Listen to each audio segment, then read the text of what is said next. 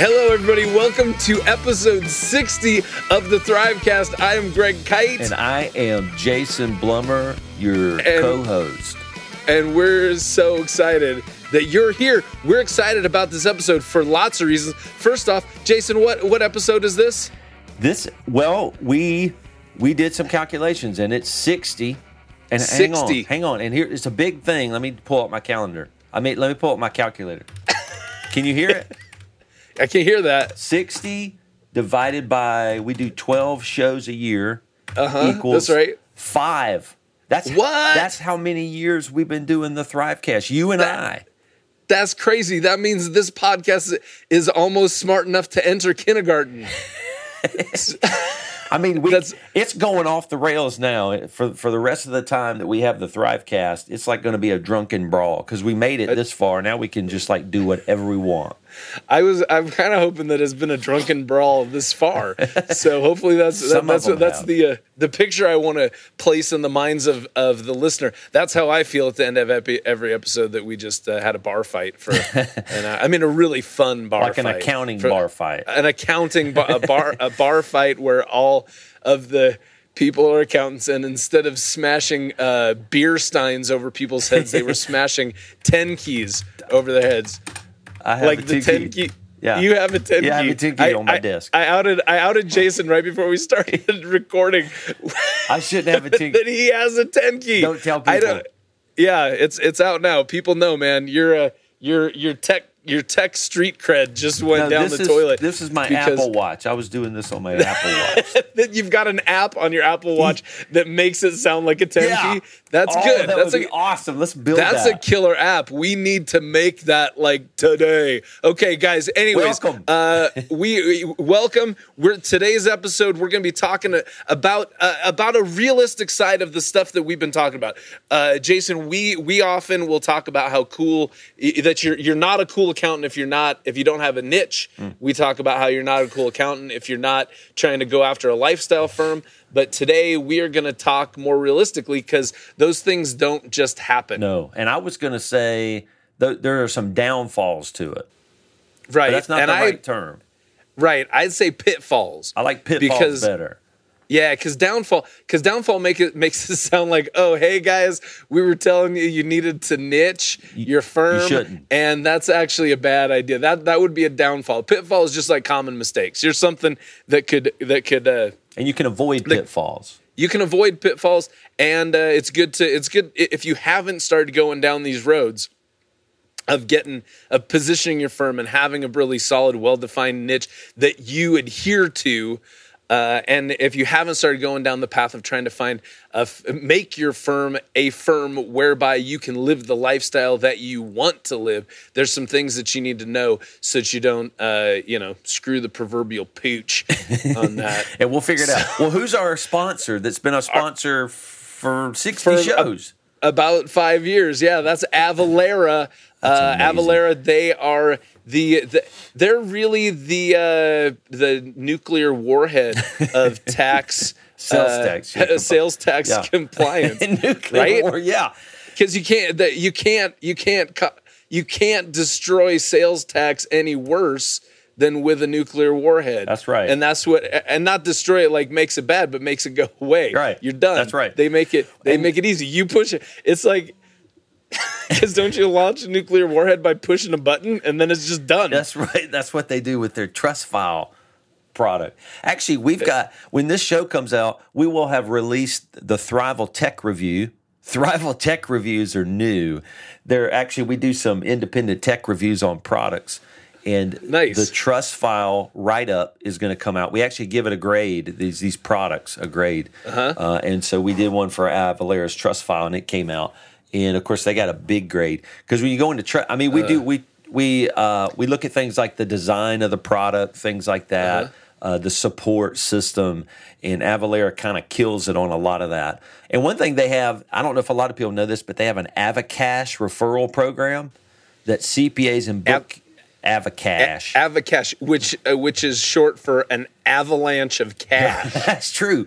It's short for an avalanche of cash, and CPAs and bookkeepers can refer clients that they think would be a good candidate for the sales tax automation and they have a link. We'll put the link in the show notes. And every referral you submit, you get $75 gift card just by giving them a referral. So you could give a couple of referrals and make $150 for dinner. Gotcha. In a gift card every month. Come on. Come on. Yeah. And now who would you refer? You're not referring other firms, you're referring clients, right? Clients. Refer clients that you think would be. So basically you're saying if I get 2 clients to get Avalara's product, then I get each client I get $75. So let me get out my 10 key. That's not a real 10 key. That's not, because we haven't made our app yet. No. And it would have been because I was on my cell phone. Yeah. Well, the reason you want to refer a client is because the TrustFile product, when you go into it, it kind of works by itself. It sucks, the sales tax in, probably from over 400 accounting products. Right. I don't know. It's craziness what it'll do. Yeah. Anyway, okay. So that's Avacash, that's Avalara. You guys rock.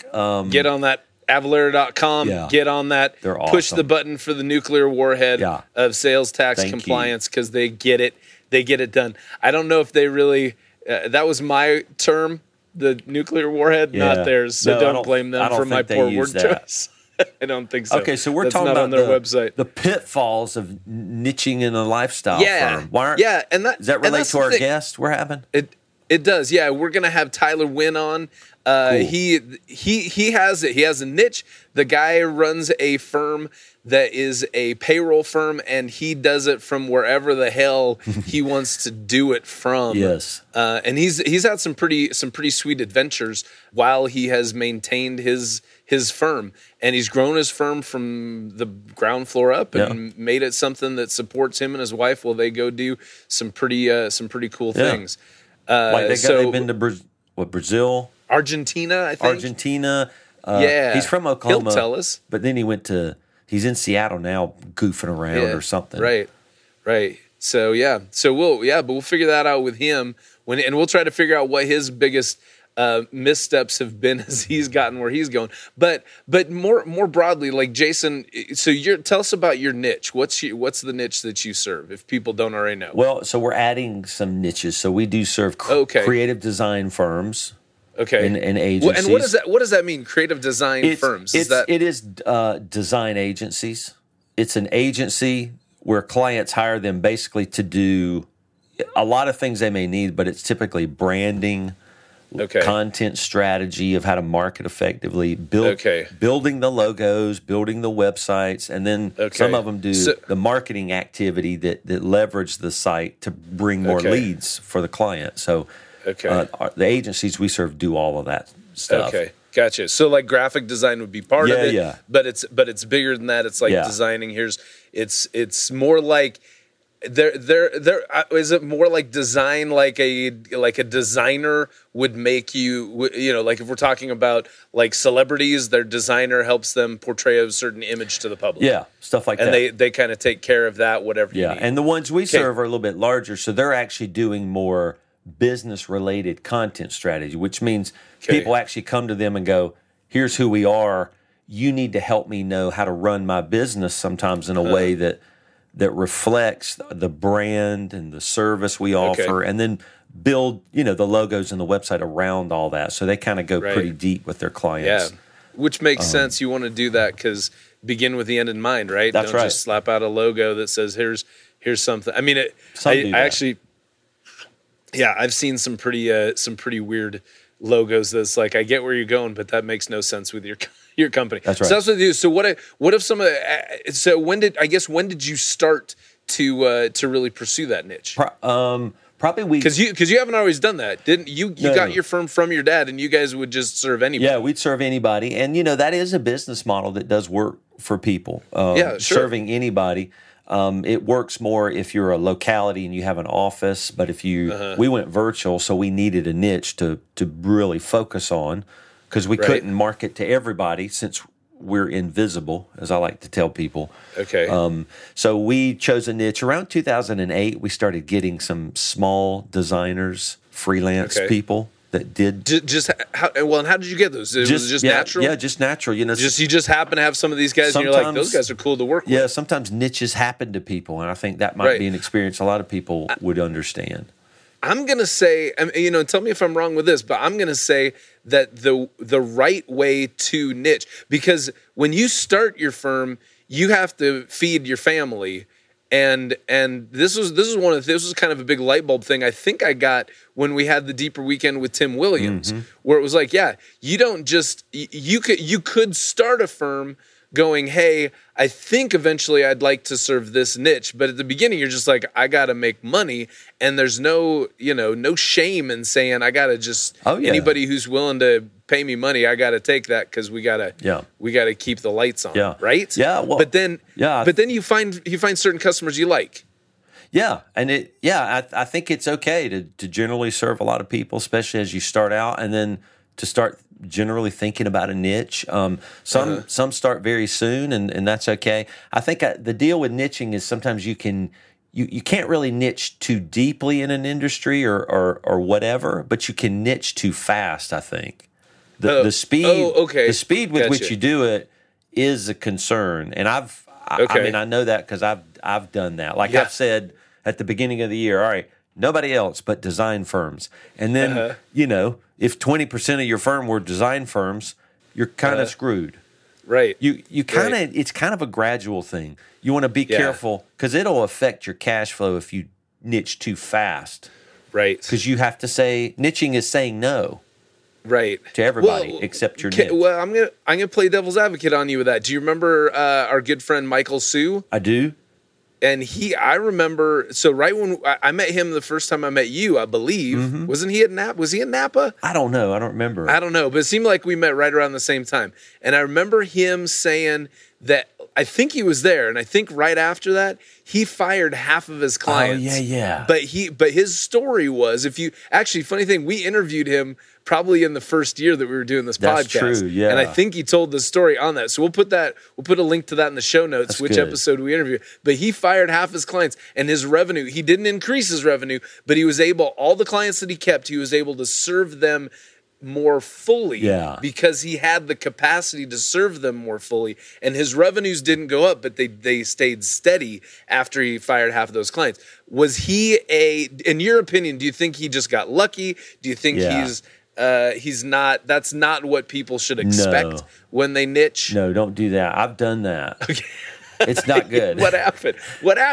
Tell me the story. What did you do? It hurt cash flow. Well, okay. I actually had to do it. Why did you have to do it? You had to fire half of your clients. Well, here's what happened. Because they just pissed you off. They're like, I refuse. Oh my gosh, I am. You know what I'm about to say? I'm about to say a pitfall of a lifestyle firm. Was it like, honey, I realized today that half of our clients are involved in illegal cockfighting, and I feel like that's not I feel bad. Ethically, we got to drop these guys. Right. How could we let that slide? Right. 50%. I mean, it is South Carolina. Right, it is. We're near the woods. We're near the mountains. So we're near the woods. That's where it happens. That's where in the woods. Yeah, is where cockfighting. Everybody knows that. So a pitfall of a lifestyle firm, and this relates to what you were saying, is we went virtual. Okay, right. Now, if you do that, that was an attempt to go lifestyle, right? We wanted to work in our underwear and our pajamas at home. Right. Everybody with our dogs and kids and stuff like that. And but we went from a firm with an office to a virtual firm. And I've probably told this story many times, but there are a lot of people in a traditional firm that are just not going to work with you in a virtual firm. Right. They have come by your firm every year and dropped off their tax papers. And when you say, it is now a requirement that you scan those, old person without a computer and no email, it is required that you scan those and upload those to a secure portal. There are just a lot of people that can't go with you. And so, we had to sell off our firm. Not can't, won't. Well, some of the older people can't. Well, come on. They can't. They can't. Listen, every CPA that has a traditional firm listening to me right now, you can list off 10 old ladies that you've had for 20 years, and they actually almost can't even get to the office without their children now driving them there. Everybody has those clients. Those people cannot scan their documents. They don't even know where they are. Oh, okay, here's the thing. I'm going to start my own niche firm that's just for little old ladies. Don't do it. And we're going to, every new client gets a ScanSnap scanner. Don't do it. And I'll sit there with her in her nursing home, and I'll say, here's what you do. You push this button, and voila, it's on there. And she'll be like, this is so exciting. I feel so young. And I'll be serving her. I'll be serving her soul. Well, here's Jason. Well, let me tell you what happened. I'll be making her young again. I will be the accounting version of the film Cocoon. The accounting version of the film Cocoon. That was a pretty good movie, by the way. Yeah, I know. I mean, I really liked it. It's a good feeling movie. No, I had we were trying to be lifestyle. I had an older guy go with us, and it became so funny because we gave him a scanner. You did? We did. No kidding, really? Every time. When I say every time, Greg, I'm not exaggerating. Do you understand that? I think you're saying the each and every backwards and upside down. Okay. So every time we got them in the portal, they were blank because it was the back side of the page, and they were upside down. We got him to start scanning it the right side, and now every one of them were upside down. All of them were upside down. So in the portal, you can't turn them, so I had to download them to the desktop, turn them around, and upload them back up. Oh, that's a pain in the butt. Yeah, and we fired him.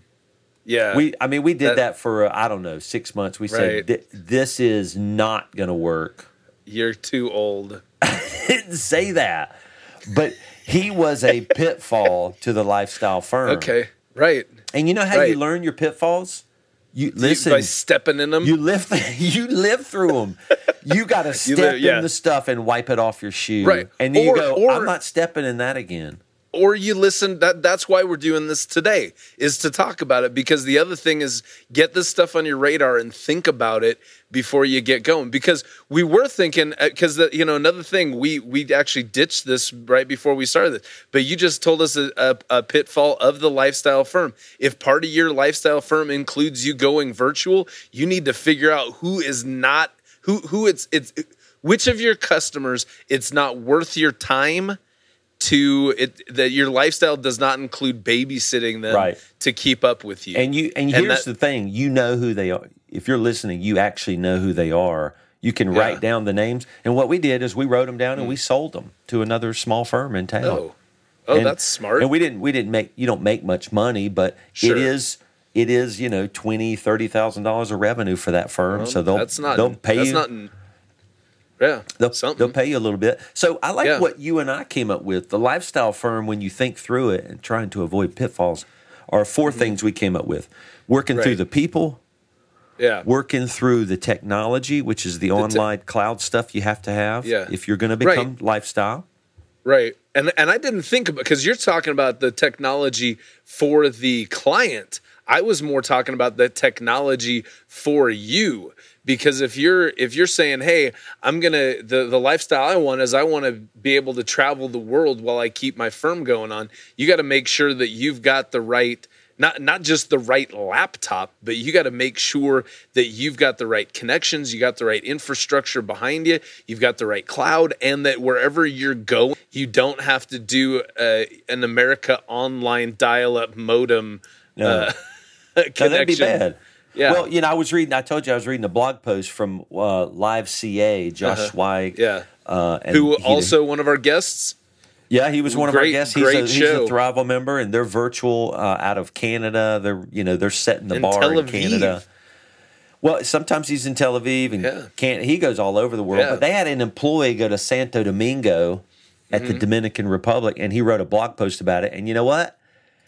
They don't have as good a Wi-Fi down there. What? And there's not an Apple store. He actually needed both of those. Really? He needed better Wi-Fi and he needed an Apple store. He needed that Santo Domingo Apple store. I don't have an Apple store in Provo. I'm an hour away from the closest Apple store. God, you live in the sticks. I know, in the woods. I'm you right live after in the this. Woods where the cockfighters I'm going to have a cockfight right after this. So you and I listed some pitfalls to avoid, which is people, the technology, computers and Wi-Fi, but Yeah. in processes or And another thing. Yeah. That was a big pile of pitfall we stepped in Tell me about it. Tell me the and story. had to wipe our shoes off. Yeah. Okay. Now, Is the dog now poop do you analogy working out? I was going. Do you think pitfall means dog poop? Because that's not actually. It's that's a not lot it. of fun to say it. Yeah. I like to say it. Right. Well, so what did you have to wipe off your shoe? It's just so funny the way we say it. Sorry, I laughed. So basically, here's what we did. We assumed our processes inside an office. I think I've told this story too. Were the same as they are virtual. So basically, when somebody comes by and picks up their tax return, they're doing a number of things that we had to break down into separate steps. They're paying. Right. Paying is a process. Yeah. They're going over their return. Gotcha. With us, we're explaining things. They're signing the forms in the office, and Right. then we're e-filing it. Gotcha. So you're pushing. You're pushing the button. You know when to push the button. That's right. Yeah. All of that, we didn't think about it, but in an office, we're standing at the front counter, Yeah. handing out returns, giving this stuff. We're doing 5 things at one time Right. that had to be 5 separate things in a virtual world. Right. And the way we had to wipe that off our shoe is that we e-filed returns once we went virtual. The client never knew.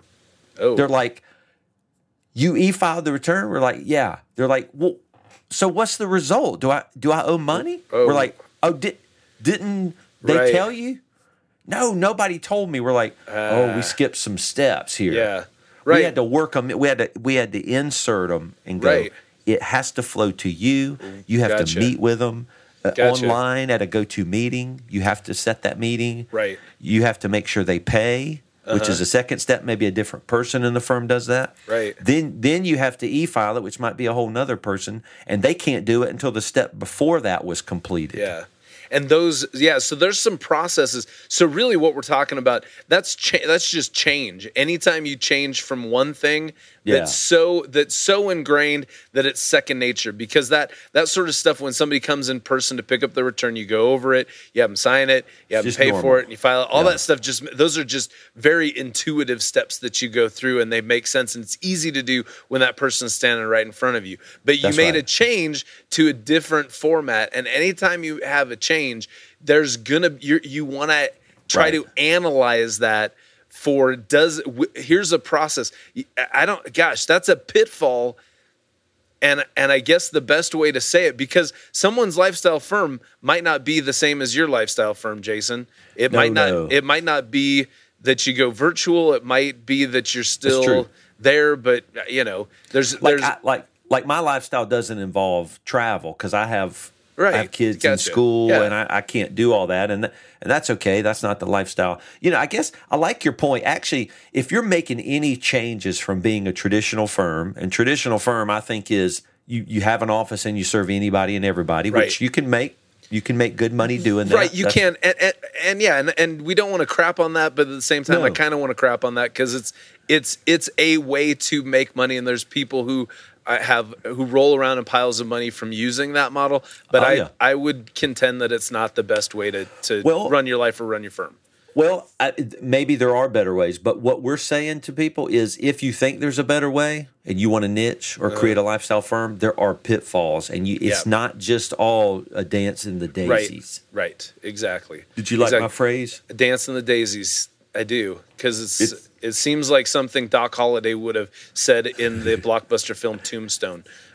Did some people? You didn't? Yeah, I know you didn't.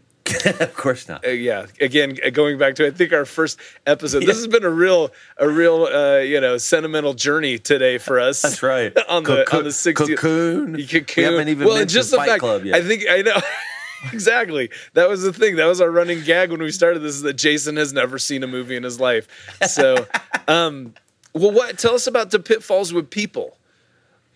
Okay, the pitfalls were people. Yeah, like go for lifestyle. What's the pitfalls with people? Meaning your staff, meaning the people, your employees. Meaning the people you work with. Well, I mean, again, this is related to our lifestyle firm, which was going virtual. That might not be everybody's lifestyle firm, but we made the assumption that if people are good to come to an office and work, they're also good to go home and do the same amount of work. And it's not true. Wait, they what? are in, right? I guess no. I get it, but you're saying if you're okay, keep going. I want to hear.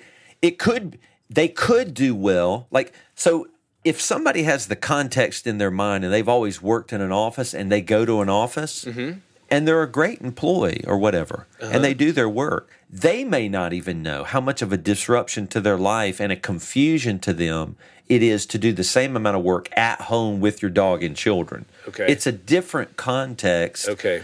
Home is more, it is home. Right. And we're learning to be very careful to say, do you have a dedicated workspace? Gotcha. You will work. This is not a go home and play and get a paycheck. Right. This is a freaking job. Yeah. So can you go work somewhere? Do you have an office at home? These things will make you more successful.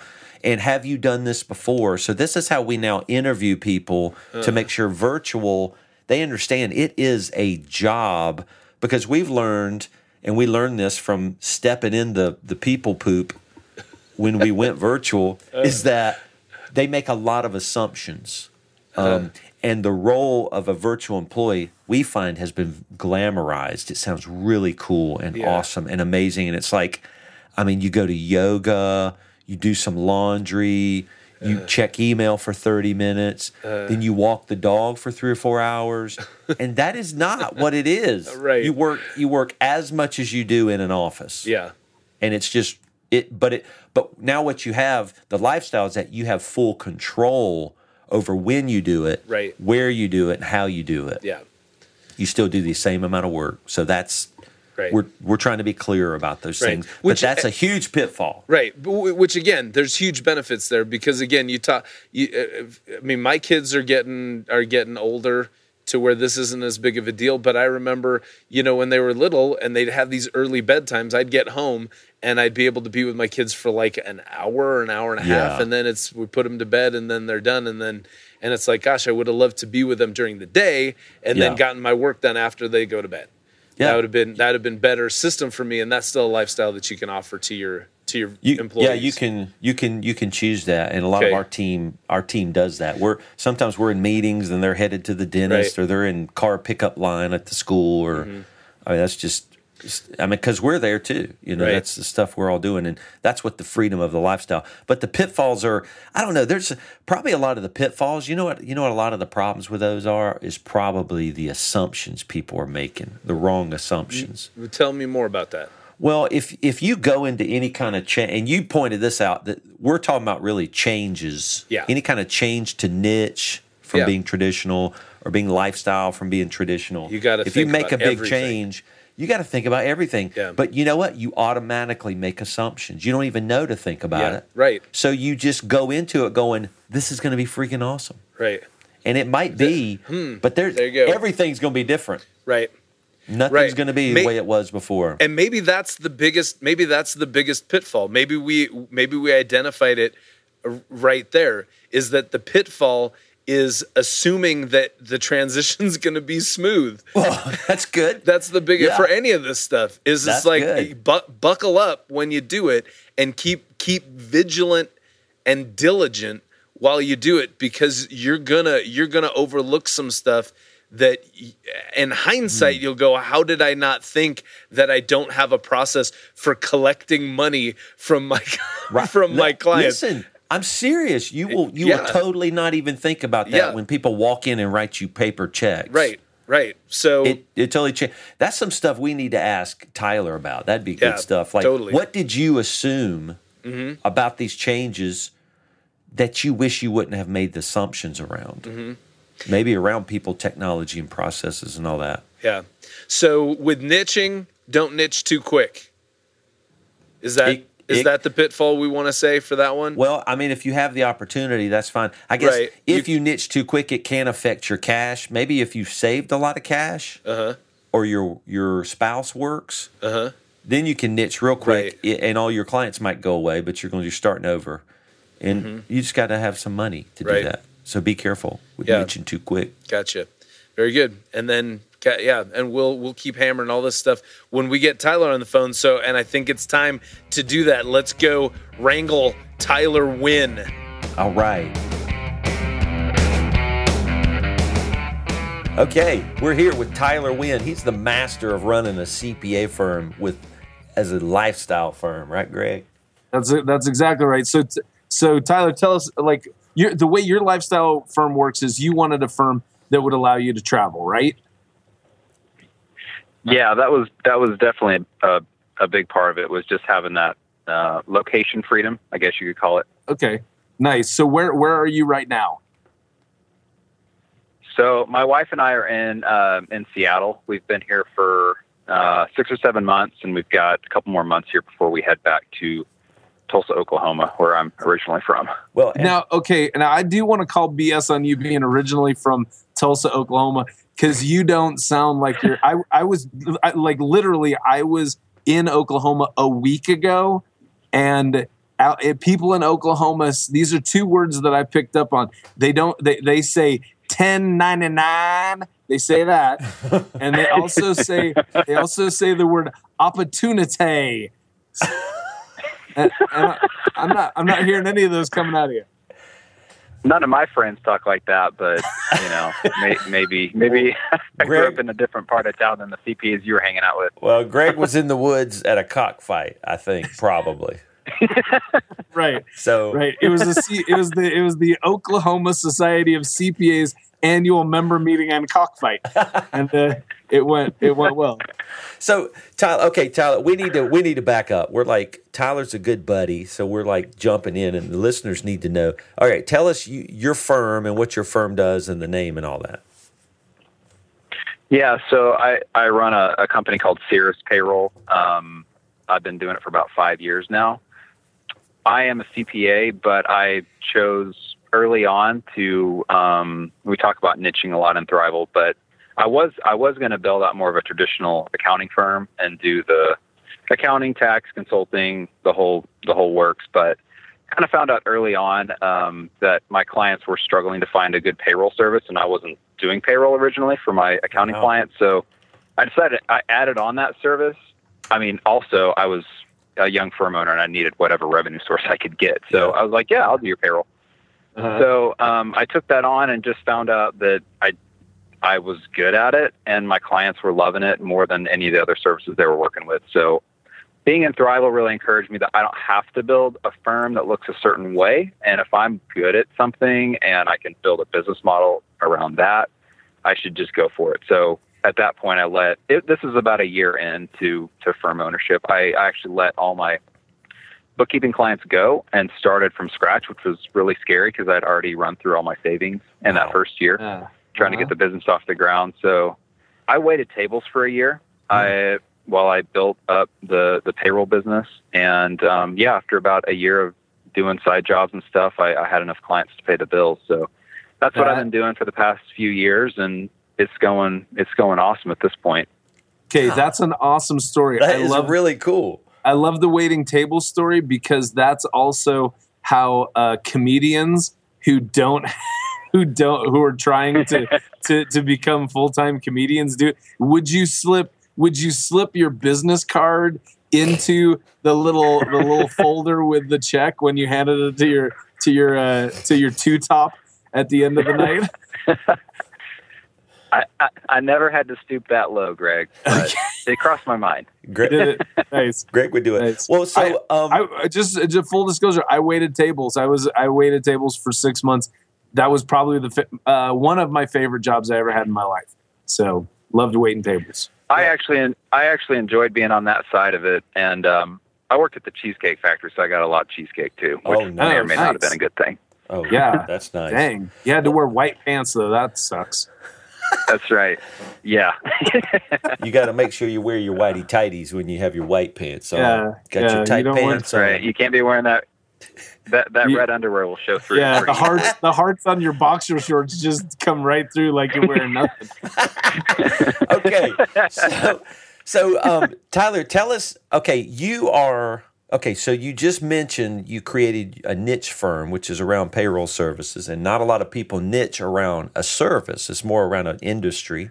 And so we'll talk about that. But I want to ask the lifestyle question. You're also running a lifestyle firm, which is basically we define as the firm meets your lifestyle. So you want to go do things, and the firm supports that. So tell us, how you ended up in Seattle? I know you and your wife are there, and how did y'all decide to travel?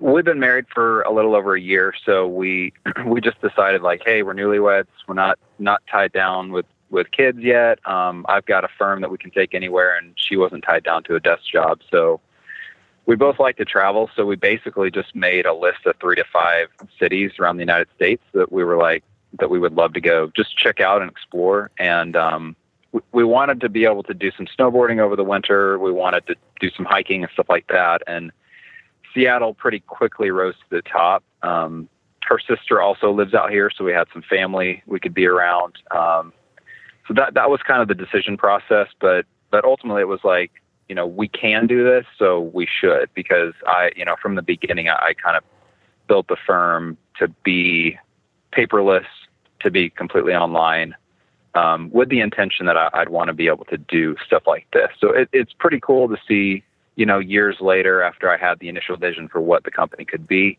to actually, and sometimes I take it for granted. Like it's a good reminder, honestly, just talking about it.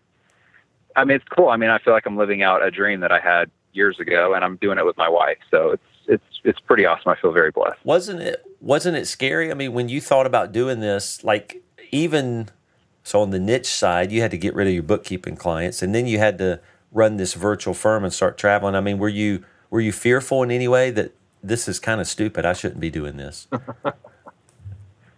I think I was too naive to be afraid. Okay, that's good.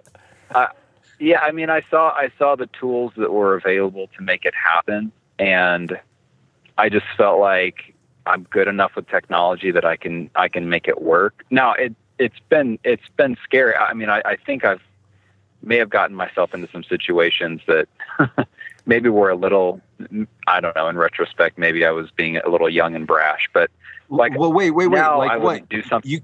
You got to tell us those stories. Like we want to know that. Yeah. Like I went to Argentina 2 years ago.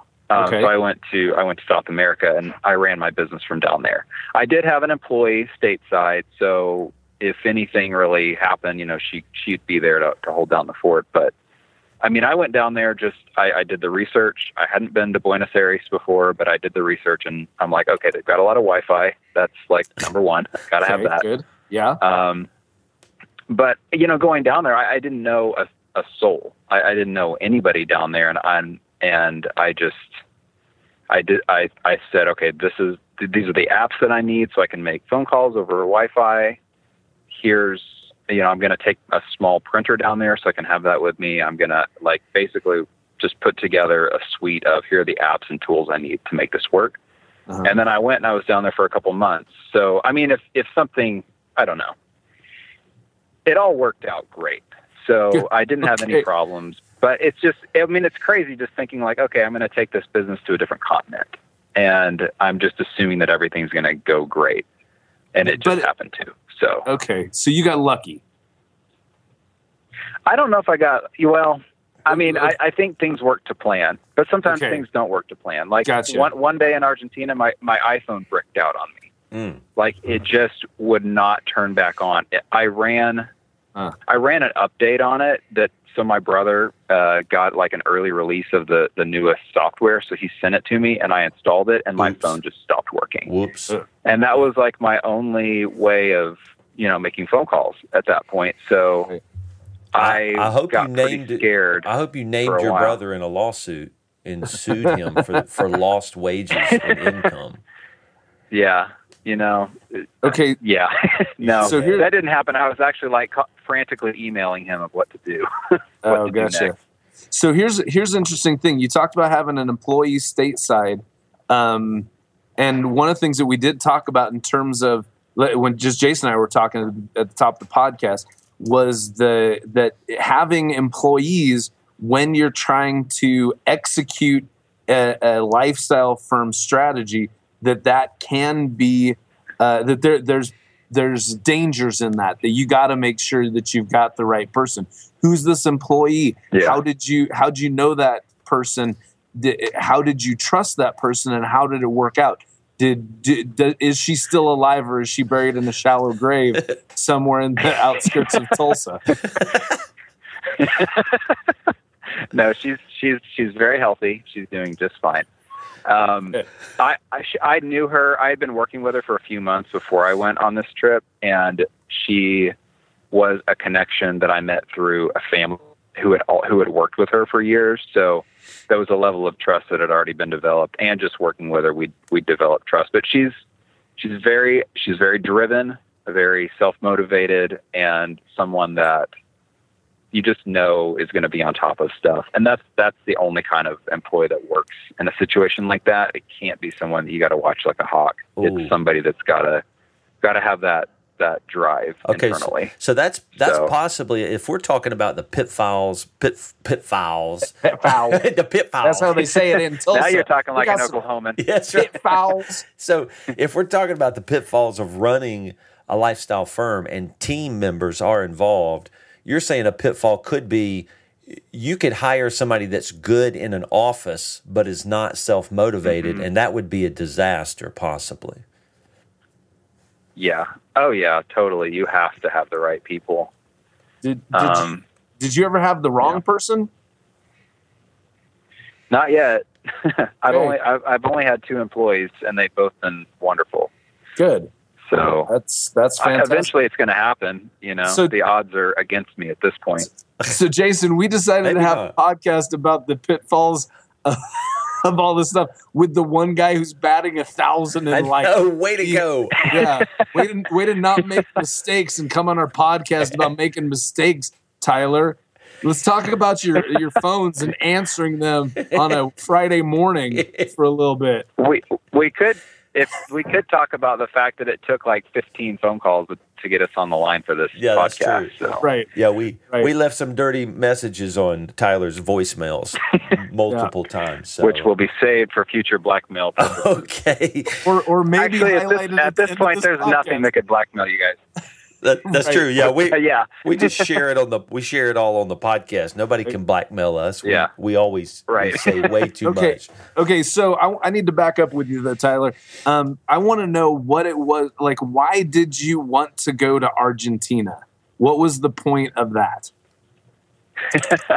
Now you're getting too personal. I wanted to go because I took a lot of Spanish classes in college, even after college, I took some Spanish, and I wanted to be able to be in an environment where I could practice that more. That was a big motivation. Él quiere practicar el español que aprendido en la universidad. We have to translate this for our Spanish listeners too. So. Oh yeah, I wanted to learn Spanish. I wanted to practice Spanish that I had learned in university, something like that. Did it help? Yeah. That was something that didn't work out quite like I expected because I went down there with a full-time job. I basically worked in my apartment during the day, thinking, typing in English, and then I had my evenings free to get out and about. So. It wasn't the immersion experience that I had, kind of hoped for, but it was still cool. Don't get me wrong. Yeah. Cool. So you just, that's exactly like the lifestyle stuff that most people don't even like. That's a level of lifestyle firm that I think a lot of people don't even realize is accessible to them, where it's like, no, I just decided to take my firm to another country so that I could get better at all the Spanish that I took in college. The freedom that's there is pretty unbelievable. Besides Argentina and Seattle, where else have you just taken your firm because you can take it anywhere? Those are the only, I'd say, longer term trips I've taken. Sure. My wife and I did go to Uganda on almost a short-term mission trip last fall. And I was able to take my work over there. Now that was a totally different experience because we're talking major time zone difference. Oh, yeah. So I was up late into the night sometimes working on stuff. I didn't enjoy that. I mean, I love being in Uganda, but working on the other side of the world, not a huge fan of that. Okay. Right. So that's a pitfall. I mean, that's something that needs to be considered, is that very vast differences in time zone are going to be a problem. If you're like a frontline person and you're really working directly with clients, you kind of can't do that to your client, right? Would you say? Exactly. Oh, totally. And payroll is even more so like that, because it's very deadline driven. So you got to be on call. Now, I've never taken these trips I've never gone out of the country without having an employee in the States. So that's cool. So that's given me a level of comfort. So, and I don't want people to think I'm just willy-nilly. Like, I'm very careful about data.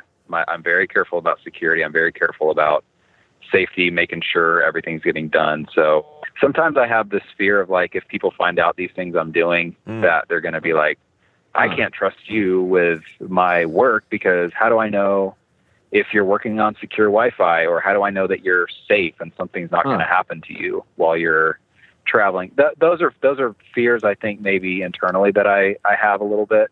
I think a lot of that is sort of made up in my own mind, because I think we're moving into an era where people just understand that that's okay. Like, most of the vendors that we work with, you never see them in person. You don't know where they are. I mean, you may talk to them on the phone, but you don't really know where they are. So I think people are probably more comfortable with it than I've let myself be a little bit fearful about.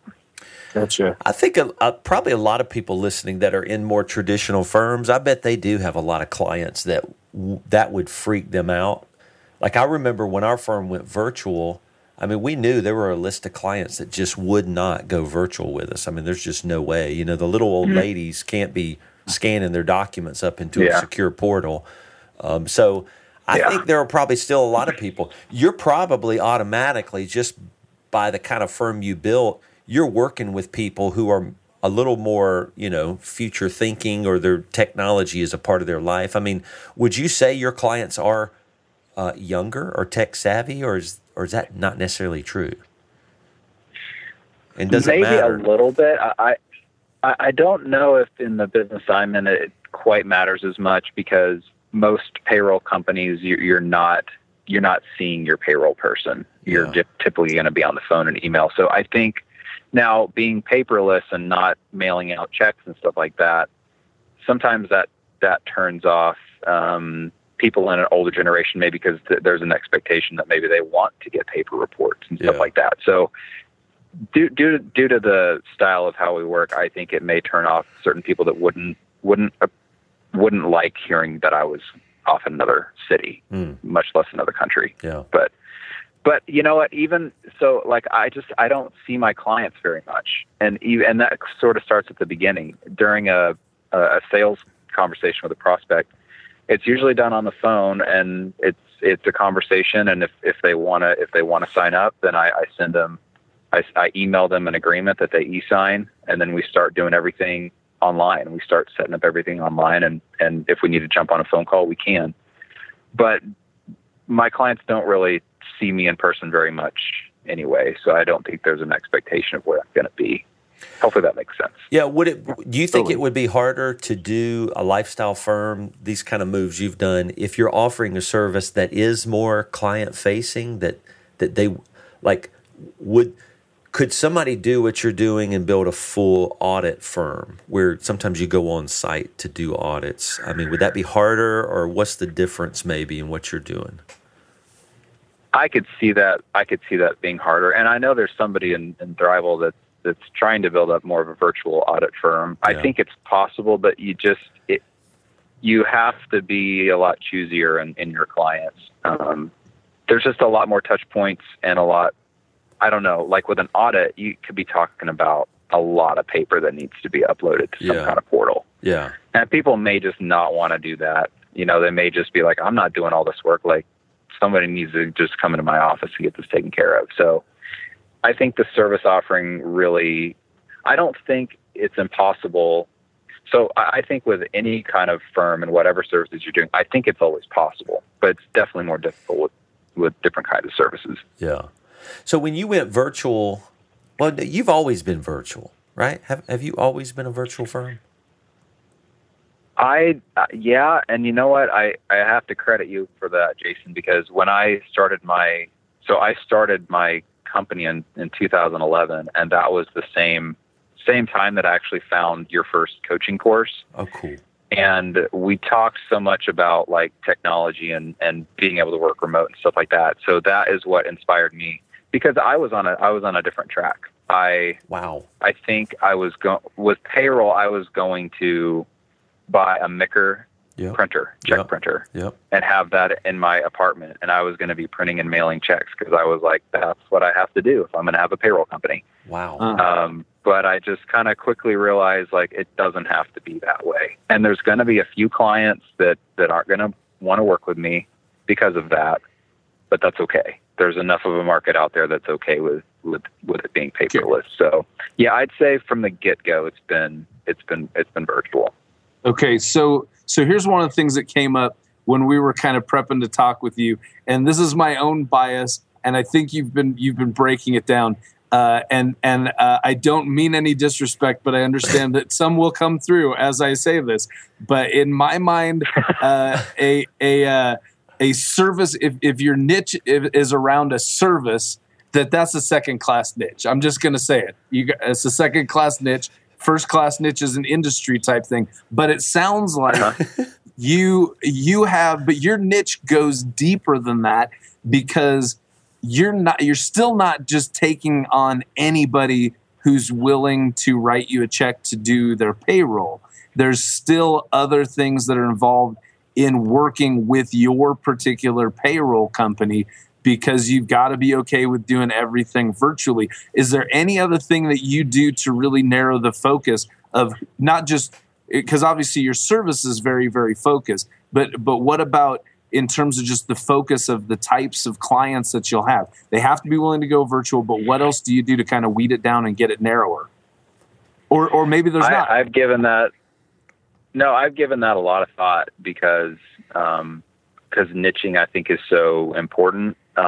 But I just haven't been able to narrow down to an industry, and it just doesn't really make sense for what I'm offering. I mean, payroll across industries, there's some nuances. I mean, if you get into like construction payrolls or government payrolls or church payrolls, have some nuances with minister salaries. There are some nuances in some industries, but for the most part, it's pretty consistent across the board. So it hasn't made sense for me to really narrow down to an industry. And honestly, I'll just throw it out there. Payroll is viewed as a commodity by most people. Now, accounting and taxes is also viewed as a commodity by a lot of people, although I think incorrectly. But payroll also, I think, is incorrectly viewed as a commodity, because I really think it matters who you work with. I've tried to differentiate us by the fact that I'm a CPA. The people that I hire are professionals, certified. We're not data entry clerks. We don't have call centers. If you need to talk to us, you have our cell phone number. And also, I think one thing I'm really trying to sort of, a direction I'm trying to go is just letting other accountants know about what we do and who we are, because I think there's a lot of CPAs out there that are working with one of the big name providers, and there's not a collaboration as a team member. Like with me, if I'm working with a CPA, another CPA, we can talk on the same level about our mutual clients. I'll be over here doing their payroll. If anything comes up that I think could affect their taxes or accounting, I'm going to have a conversation, with the CPA that's overseeing that part of it. That's cool. I'm kind of, that's another area I'm trying to differentiate ourselves in from the big, like, from the DIY payroll. Okay, that's fraught with all kinds of pitfalls. Yeah. And then the big payroll service companies, just trying to show that, hey, you could be working with like a fellow professional, that we can talk and we can service your client together rather than having it farmed out. That's somewhere. cool. So anyway, those are the things I'm trying to sort of differentiate. No, that's really good. Okay, so totally. And that's that was kind of one of my questions going into this. Why would you pick a service that seems to be so commoditized, but you've done that, and so you're trying to turn it around, and the things you're saying are very true.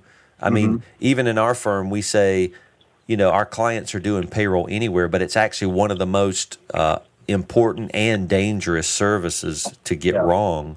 And so you're trying to do client education to say, think about a payroll service where a CPA is running it and how they can talk to you. I mean, that does give me a lot of warm fuzzies, knowing it's not a data clerk that hasn't ever done any kind of accounting or taxes at all. So how are you going to sell it that way, or are you selling it that way?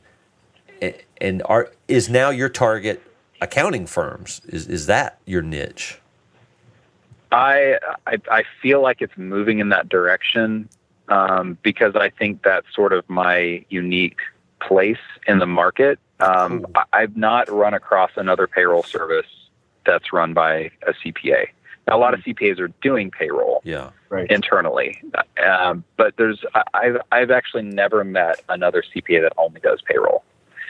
So now you're talking about a situation with me where I feel like I have a unique story. That's cool. And the fact is, a lot of accountants don't want to do payroll, and I'm trying to sort of feel things out and see would it be appealing for another CPA to say, oh, I know my clients need payroll, I don't want to do it. I can either send them the paychecks where I don't really know those people, but they have a reputation in the industry. Or could I work with a fellow like peer, and that's going to make sure that this part of my client's business is taken care of. That's so cool. I'm trying to see if that's appealing, and I don't know. I've gotten good feedback from CPAs that I work with, that they seem to enjoy that relationship, but I need to get that message out more and see if it resonates. Nice. That does sound appealing.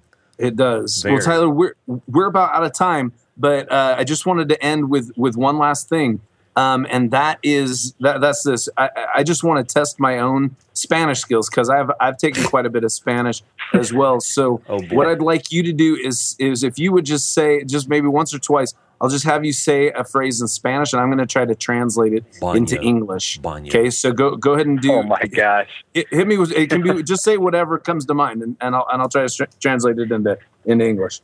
So. Oh my gosh! I already told you that I didn't get the. It didn't work, the immersion that I was hoping for. I'm so rusty. All right, I'll say How about we do it a different way? Baño. How about you tell me something to say, and I'll try to say it. Okay. Try to say this. Try to say. Greg is a very handsome young man. Greg es un joven muy guapo. Guapo. Very good. And now say Jason Blummer's armpits. That made me super. Smell. That made me super uncomfortable to say that. By the way, Did it? It made me feel really good. You made my day. So next one, Jason's armpits smell like a Frenchman's. You can't say that. We don't know armpit in Spanish, right? I have to say, armpit is not a word that I studied. So Is that an O at the end? I'm gonna say el pollo de brazo. Okay. That's the chicken. That's the chicken arm, which is, I mean, loosely translated, it's armpit. Okay, that was a giant fail right there. Oh, I'm well, glad we ended on such a strong note here. Yeah, we ended strong. Exactly. Well, we might be able to edit it down to where this doesn't happen. So, Please. But hey, Tyler, thanks so much for joining us. Thanks so much for telling us about your firm and all thanks for the cool having me. things you're doing, and all the cool ways that you've really thought about the different challenges that you'd have while you're taking your lifestyle firm and taking it overseas. The different cool ways that you are making a second class niche service into a first class. It's a first class, second class niche. Oh my gosh. You're destroying my man, Tyler. Oh my goodness! Thank you for the kind words, Greg. You're welcome. Please still be my friend and don't block me on Twitter. I know. All right, man. And I take back the thing I said about you being a handsome young man. Yeah. You should. All right. Okay. That was Tyler Wynn. Thank you, Tyler. Man, good conversation with him. A lot of stuff that he's a smart dude, and he's running stuff well.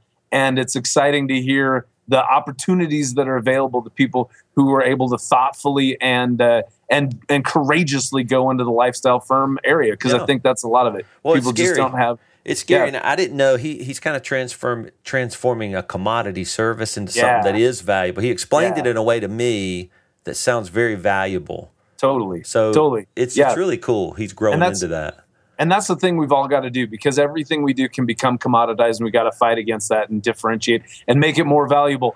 We got some people we got to thank. First off, Avalara, thank you a million for 60 awesome episodes, 5 years of being here for us and supporting this and making this happen. So thank you. Go check out Avalara at avalara.com. Jason, who else do we need to thank? So Jennifer Blummer, our producer, thank you for organizing all this, my wonderful wife. Yep. And Aaron Dowd, who is not my wife, not my second wife. He is the audio engineer, and he puts all this together and makes us, cuts out the stupid crap that we say.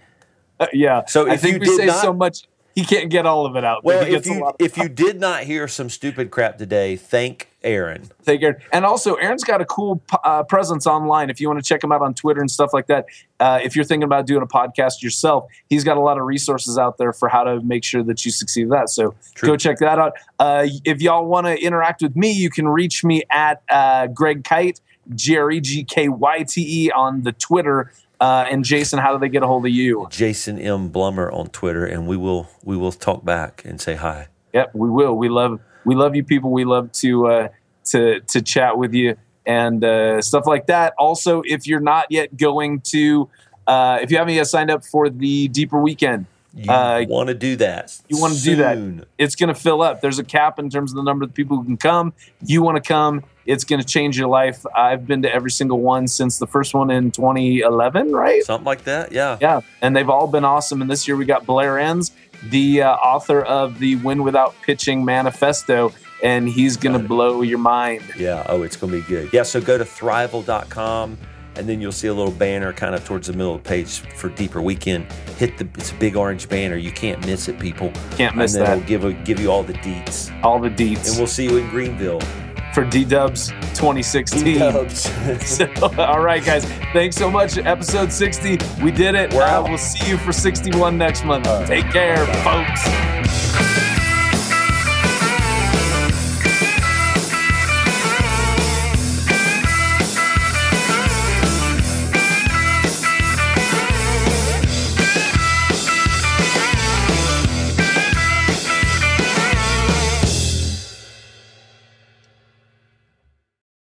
Totally. I'll do it.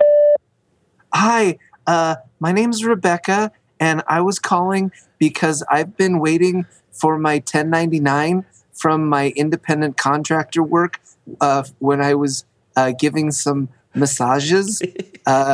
Just wanted to know when I could be expecting that 1099.